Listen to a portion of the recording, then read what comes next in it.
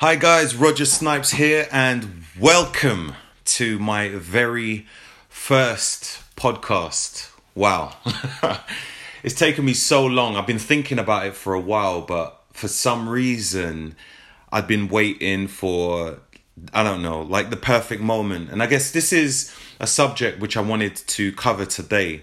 It was it was like I was waiting for the planets to be perfectly aligned in perfect symmetry in the universe and for the wind velocity to be right and the moon and sun and stars to be again in perfect alignment. And anyways, I'm here today to talk about using your time effectively. Now, a lot of the time we want to do things, but we just don't end up doing it. You know, we fall into a system of procrastination, and it becomes a habit which we need to break free from. And I think one of the things that can help you to take action and make things happen is, first of all, having a plan of action for the day. What I tend to do every single day is have a diary with a list of things that need to be done. And this was one of them. So a plan of action for the day, which is pretty much a checklist. And when you're doing the things, you cross them off or tick them off once they're complete. But if you don't complete that task or plan, whatever you had for the day, you need to take it and put it in the next day to encourage you to continue to follow an action plan. So I think that is very important. Sometimes something can be written down and it's not complete, but it's forgotten about. And then days down the line, or weeks or months, they realize something didn't happen, which was pretty important. But because it wasn't urgent, they didn't end up doing it. Another thing I would suggest to add to your list of things to do is give yourself a short space of time to think about something. I think a lot of the time we overanalyze a situation. We become very analytical. The same thing again with the podcast. Just took me way too long thinking that I needed a microphone. Well, actually, I do have a microphone, but for some reason, I've had some kind of technical issues with getting sound coming out of both ears.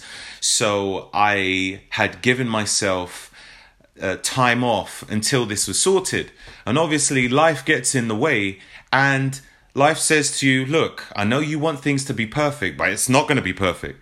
And that's what's caused me to create a delay. So what I'd say to you is, I remember listening to an audio book called The 5-Second Rule. And what it was pretty much that. It's like the moment you know you're supposed to do something, just get on it immediately. Or certain things you can't do immediately, but it's like the moment you wake up in the morning and you sit there and you pull the blanket back up to your neck, gripping onto the covers, knowing that you should wake up, but you end up hitting the snooze button, and then you hit the snooze button again, and just things that ends up just delaying and slowing down your day. So give yourself 5 seconds and just do it. You know, like, I think that is so important, and it's worked for me on so many occasions. So add that to your things to do. Another thing is, when you feel a bit delayed in the things that you want to do, wait for, don't become too analytical, but listen to your gut feeling. Your gut is not literally your guts, but your gut basically is more than just emotions. I think some people, they become too analytical, or some people become too emotional, and they make the decisions on emotions, and that can get us into a real terrible situation. So a gut feeling is a combination of your logical thinking brain and your emotions. So if you have that, then follow it. Don't delay, don't procrastinate any further. It's speaking to you because it has put everything in order for you to make that decision. You get people all the time who make a decision, realize it was wrong because the gut feeling that spoke to them the first time they ignored, and they went on logic, or they went just primarily on feelings. And that's just going to get you in an awful situation. I think what is also important is to not be afraid to take action. I think sometimes people want something to be so perfect. Like myself with this podcast, once again, you want it to be so perfect that unless it's perfect, you don't want to do it. Or if you are going to do something, you don't want to make a mistake. And I think it's important to understand that mistakes are inevitable, and mistakes and errors is a part of growth. So we need to do a thing of where we make mistakes for an elimination process. So when we make mistakes, it takes us a step forward. Not that we're aiming to make mistakes, but whatever decision we make will move us forward anyway. So if we make a decision and we move forward, great. If we make a decision and it's right or wrong, it's still great. So it's a case of just making a decision. So as I said, if it's a mistake, it's fine. You make a step forward. The whole thing is you need to make sure that you learn from it. If you continue making the same mistakes, then that's a problem. You don't want to be doing that. It's interesting because some people do question why there's no progress and don't look at the same mistakes that they're making as being a mistake. They think that it's a flawless plan, and it's obviously been flawed, but they refuse to listen to the universe speaking to them. So take that as a note for yourself. Another thing I think is important is, time